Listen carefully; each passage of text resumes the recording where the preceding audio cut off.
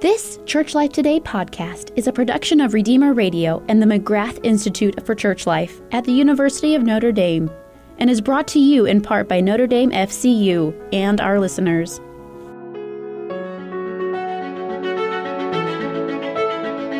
We live in space, in time, among other people with all kinds of needs and influences and desires. Our lives are connected, and what we do and how we act impacts others. Even more, our environments matter. The places we live, the earth we inhabit, our own homes. But do we think of ourselves in those terms when we consider media and communications? How do we practice responsibility for our communications ecology, especially in and for the church? Our guest today is asking questions just like that. He is Brett Robinson, Director of Communications and Catholic Media Studies at the McGrath Institute for Church Life. With a background in English and in marketing, as well as a PhD in mass communication from the University of Georgia, Brett is leading a new effort to help parishes and dioceses develop practices and strategies for communications in a new media environment. In particular, he's developing a new program for church communications ecology with initial funding from the Lilly Endowment. He joins me, Leonard DiLorenzo, on Church Life Today, a production of the McGrath Institute for Church Life at the University of Notre Dame, where we engage academic and pastoral leaders in critical issues in the life of the church. Brett Robinson, welcome to the show. Hey, it's a pleasure to be here. Brett, look, I see you all the time because we work together, but something pretty neat happened recently, which I thought we should talk about on the air.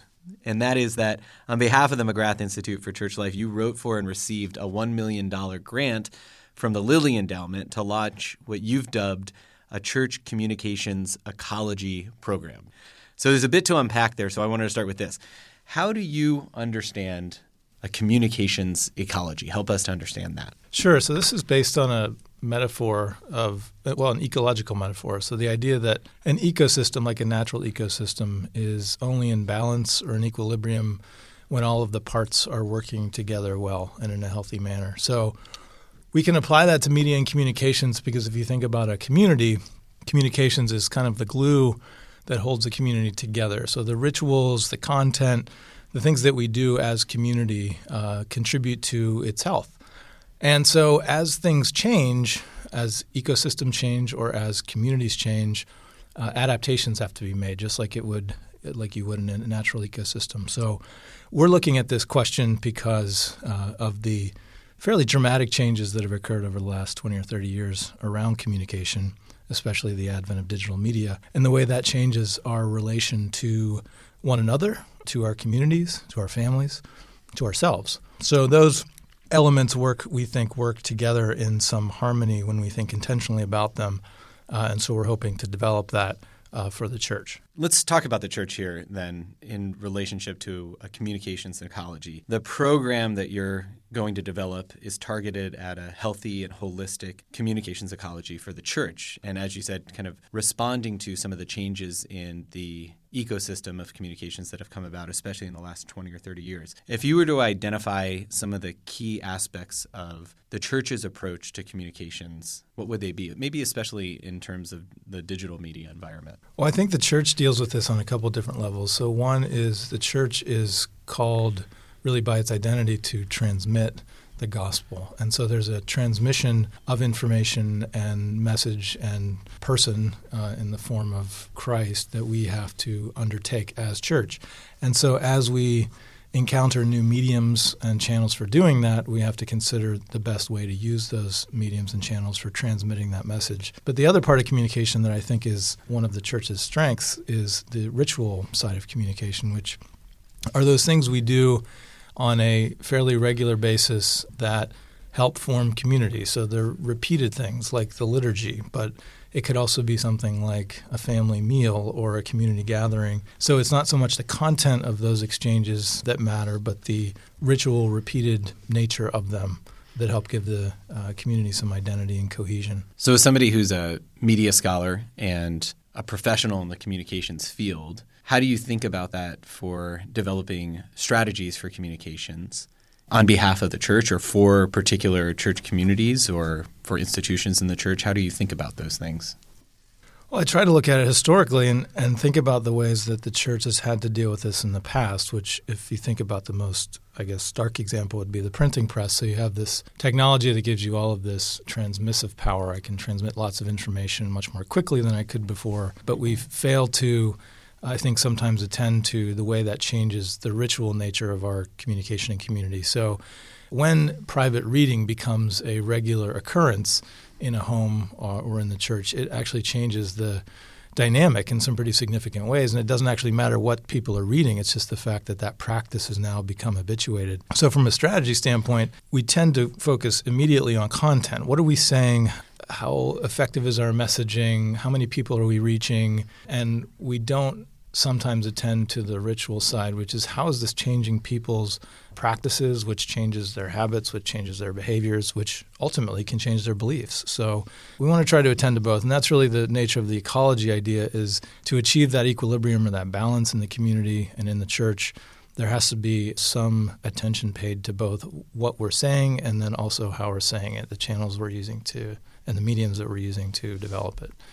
So in this example of the printing press, what I'm hearing you say is that what is being printed, mass-produced now, and is one thing.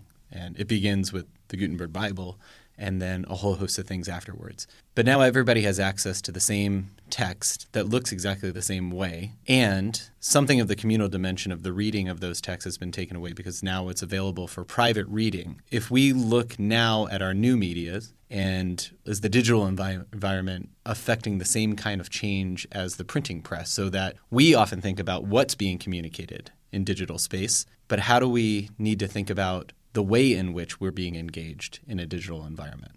Yeah, and I think you see in some ways you see some amplifications or extensions of what the printing press did with regard to how communication and information habits become ever more personal and private. So we actually start to act out or develop identities online through what we post and what we say.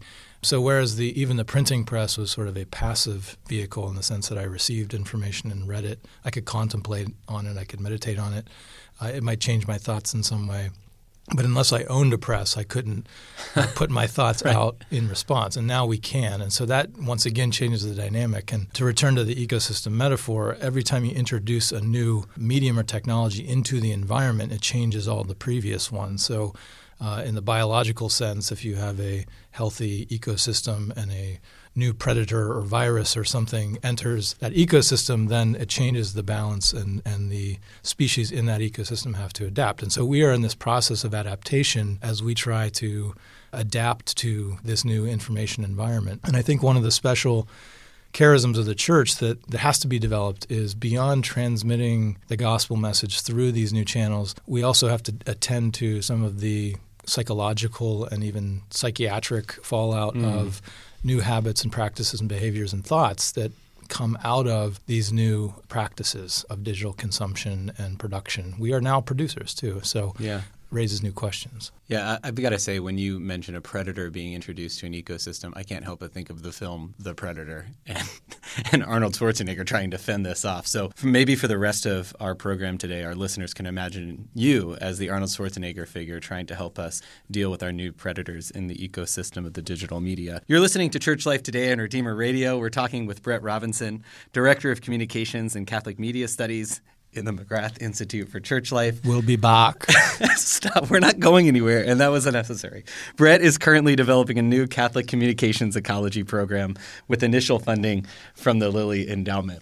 All right, now back to what we were talking about, Brett. So let's think about that. Let's go all the way down to, let's say, the parish level, right? I think when most of us think about parish communications, we think probably almost exclusively of parish bulletins, announcements after Mass or maybe before Mass, which is a better time for them, and maybe like a mediocre to a non-functioning website, right? Like here's the standard parish communications platforms. What should we be thinking about in terms of parish communication? So you said the transmission of information. So some of this has to be with giving information over and educating. But on the engagement part and creating mediums for communication, how might we start to think about parish communications anew? Yeah, that's a great point. And to be fair, I've talked to a lot of parish webmasters who admit that a lot of websites are mediocre and not often updated. And I understand, I think someone's done this research, but over 60% of those websites, the managers of those websites don't actually know the password to the website to change it. So part of it's just organizational. But to your question, I think the church actually isn't doing a bad job of, again, transmitting the messaging. And we have, again, all these new affordances to do that. I feel like in some ways, and this is kind of an editorial comment and maybe can get tossed out in editing, but I don't know that fixing the bulletin is like the main or should be the main concern of most parishes. I know there have been attempts at different designs and different ways of delivering it. And be that as it may, I mean, I think it serves its purpose as a sort of a bulletin, really, just to get the information out. Here are the bullet points, yeah. But to the other part of that, which I think is the part you're kind of pointing to, is the opportunities that communication can give us for deeper engagement and encounter and education in the faith. And I know these aren't read often or quoted often, but St. John's letters, so before the Apocalypse or Revelation,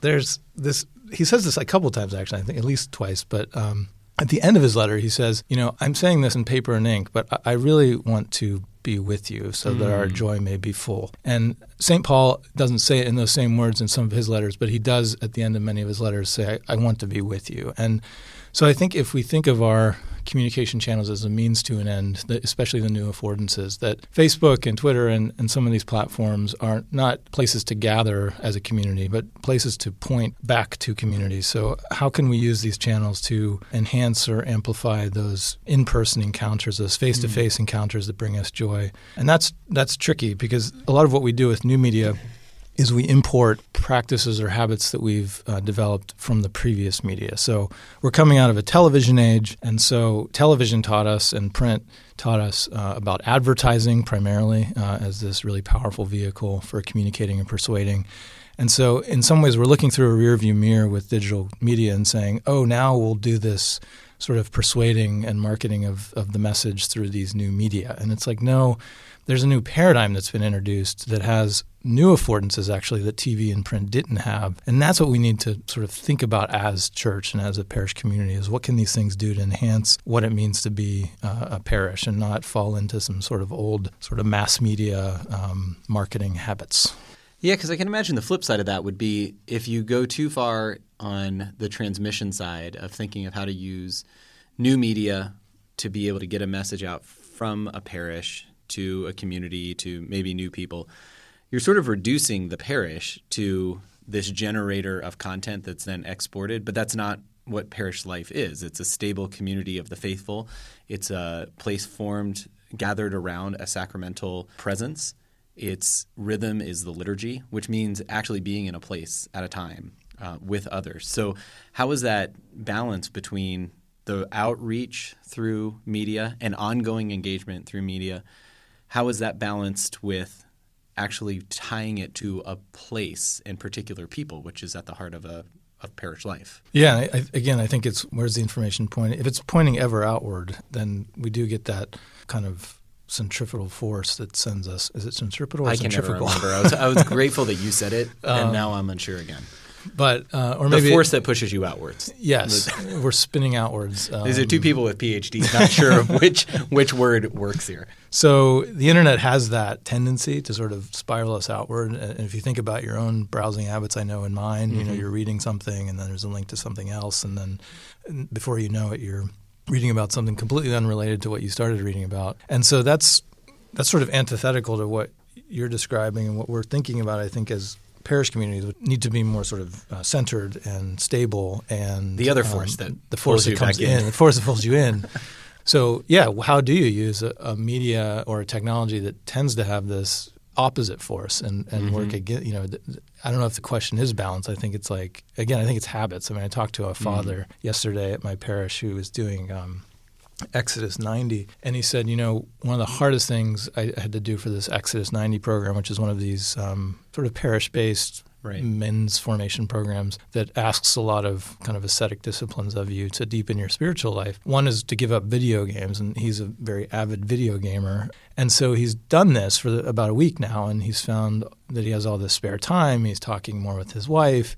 And I thought, this is really a really simple but elegant demonstration of what we're thinking about when we talk about a communications ecology, because the removal of that one element from the ecosystem, his video game habit, gave him time, and that time could then be rededicated to his family. So this is why we want to think about media not just as transmitter of information, but as habituator of practice, and that we can, if we start to change our media practices, that we can actually change our own spiritual sort of life and also the life of our community. Interesting. Well, in the summer of 2019, you hosted a kind of trial of this broader program that you're now building. And for that, in summer of 2019, you gathered together 30 really Catholic media professional scholars, practitioners, for a week-long symposium on Notre Dame's campus. What did you learn from that gathering, or what did people there kind of learn together in talking with other scholars and practitioners from across the world? Yeah, man, we learned a lot. It was an incredible group because it wasn't a single discipline. There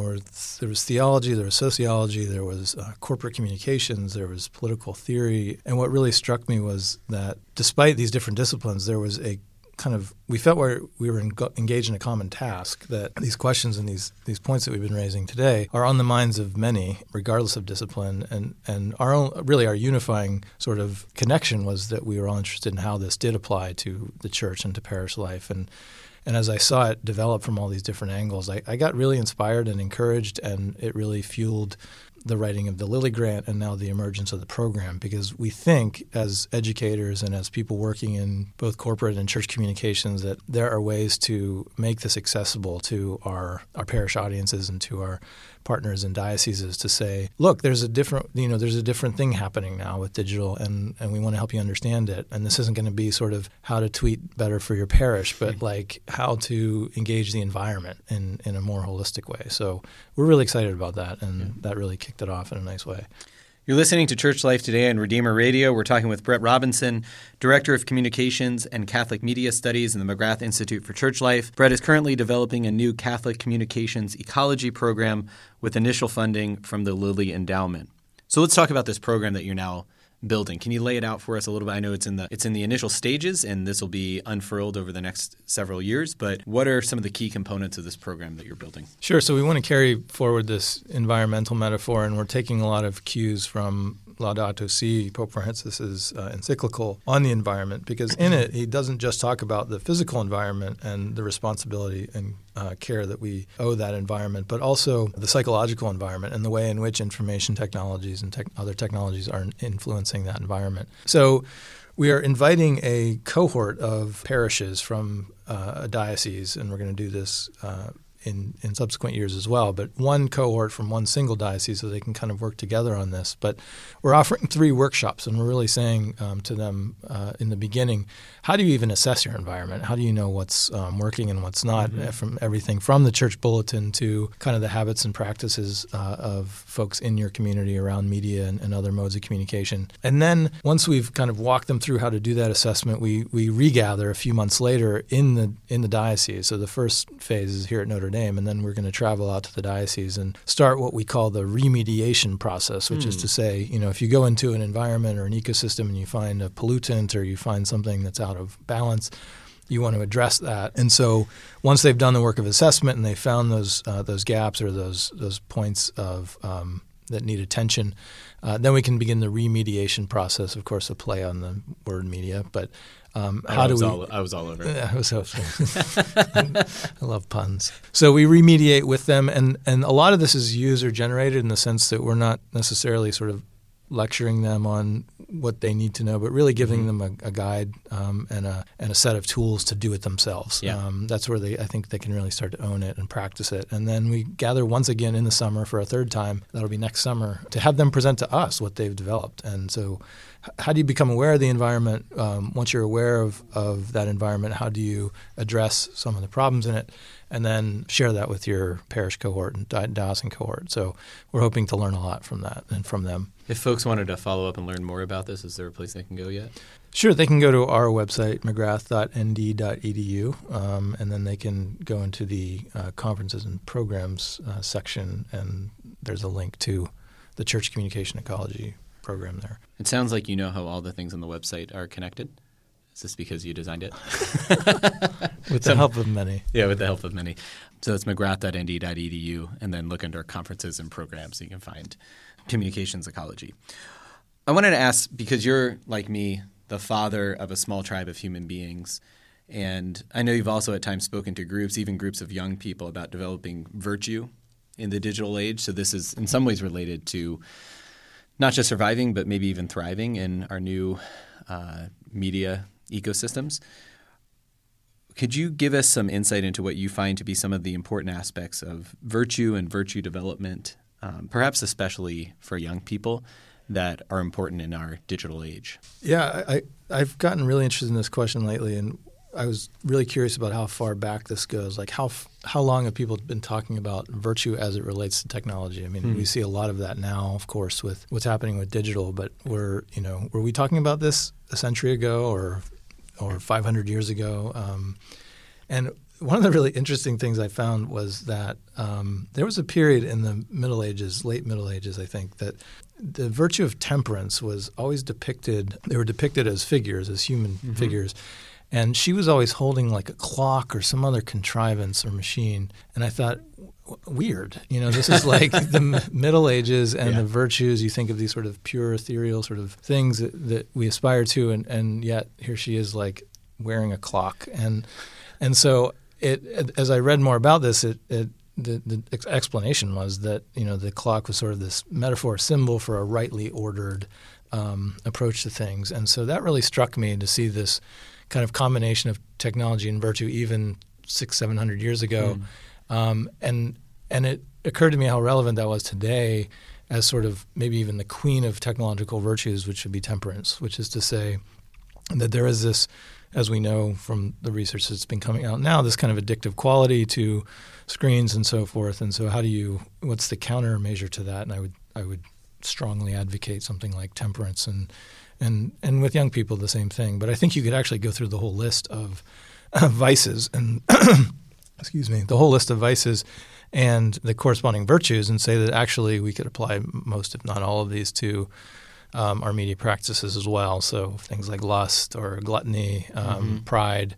And so I have a friend actually who's working on a book about this, or the 7 vices of the virtual life. And so I would encourage our listeners to sort of look at those 7 deadly sins and vices and the corresponding virtues, and to think about how that does apply to their life online or to their engagement with digital media.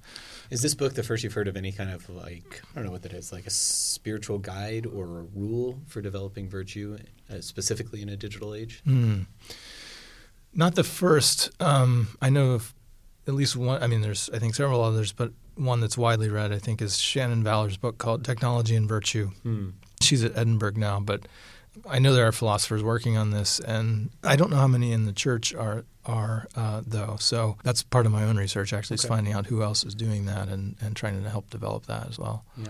So as we talk about technology and the increasing effect or prominence of technology and the way in which, especially as it looks now, automation is taking off more and more, artificial intelligence, all of these things, some of us, maybe just a few of us, start to get worried about something like a robot apocalypse, which I joke with you about often. But it also makes me think of all of these sort of dystopian films that have been made for the last 30 years and even longer than that, kind of projecting into the future that we seem now to – like we're in the time period that they were looking forward to. Which of those, if you could think of a film – I'm like, this is coming out of absolutely nowhere, but which of those kinds of films do you think – is most accurate or will prove to be most accurate? I mean, is it something like Terminator? Is it The Matrix? Is it Children of Men? Is it Her? Joaquin Phoenix? Which one comes to mind right away on the hot spot here on the air? Probably Frozen 2, actually. Which is exactly what I anticipated. Defend your answer, Brett Robinson. Actually, I mean, I would actually say, because it's a hot seat question, I go immediately to Kubrick's 2001 Space Odyssey. There's something very haunting about that film and the HAL character, the computer that interacts with these human beings that takes on, I mean, it's sort of a nuanced, subtle, nefarious character as the movie goes on. But I love it, and I I think the spate of space films that have been released recently speak to this, and I think we could do a whole other show on this because I've been thinking about this a lot. But space films? Space films. Okay, we're going to do that. Because I think in some ways space as an environment, if we could put a bow on this little environmental discussion. Please do. Space as an environment actually is very, just as an image and as a landscape and as an imaginative space is, to me, makes me think of what the digital space is in a way. And wow. Why do I say that? It's cold. It can be dark. This is not a well-developed thought. I wish I could do this again because I have a lot of thoughts on this. But the space environment, I just took my son to see Ad Astra, and Interstellar was popular a couple of years ago. Gravity was another one. Right. And if you read sort of the subtext in all these films going all the way back to 2001, it seems like space is the right setting for our confrontation with technology. Like it's happening in this sort of abstracted environment. And I think it's this – maybe this is what I meant to say. It's the sensation that being online gives us is this kind of placelessness. And so what other place feels like that other than space? You know, when we're on the earth, terra firma, we're in a city, we're in a home, we're in a parish, we're in a riverbed. There's something geographical or topographical that makes us feel rooted in something. And in these films, you feel very like you're drifting and you're untethered, and these motifs play out in these films. In fact, in Gravity, George Clooney floats off into space because his little tether breaks. And at the end, Sandra Bullock comes back to Earth, and it's this really joyful, almost Genesis moment when she kind of crawls out of the ship into the muck, almost the rebirth of being a human again. So that's what I'd love to see in this digital environment is that moment of like remembering what it means to be human, because those fears are real. I mean, AI and all these other things pose a threat to that understanding. And so as church, I think we have to attend to that. Well, that is an excellent place to end. And we are definitely going to follow up and do an episode on space movies with you. I can't imagine how good that's going to be. So we hope that you'll join us again, not just for when we have Brett Robinson back to talk about space movies, but in the coming weeks as we continue on Church Life Today. But for now, thanks, Brett, for joining us. Thank you. And thanks to all of you for spending your time with us on Church Life Today. We'll be back. This Church Life Today podcast is a production of Redeemer Radio and the McGrath Institute for Church Life at the University of Notre Dame, and is brought to you in part by Notre Dame FCU and our listeners.